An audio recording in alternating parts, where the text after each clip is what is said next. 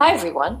Are you or someone you know tired, frustrated, confused, and maybe a bit scared or anxious about our increasingly volatile, uncertain, complex, and ambiguous world?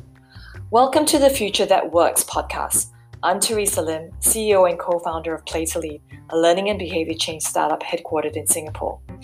In the 20 plus years of leading teams in corporate and startup land in Sydney, Singapore, and San Francisco, I have been on a continued quest of personal and professional growth. Join me in this podcast series as we explore with our guests who are business leaders and experts in their field, their personal stories of both their successes and their failures. These leaders embody not just the IQ, but the emotional intelligence that has fueled them and their teams to find and fulfill their purpose. My intention is that these conversations are real and helps us with unlocking our full potential as human beings at work and at home. We will focus on EQ traits or soft skills like adaptability, resilience, empathy, creativity, etc. We will give you new tactics, rituals, and tricks to level up on your emotional intelligence so you can build better habits founded on the right mindsets. Why soft skills?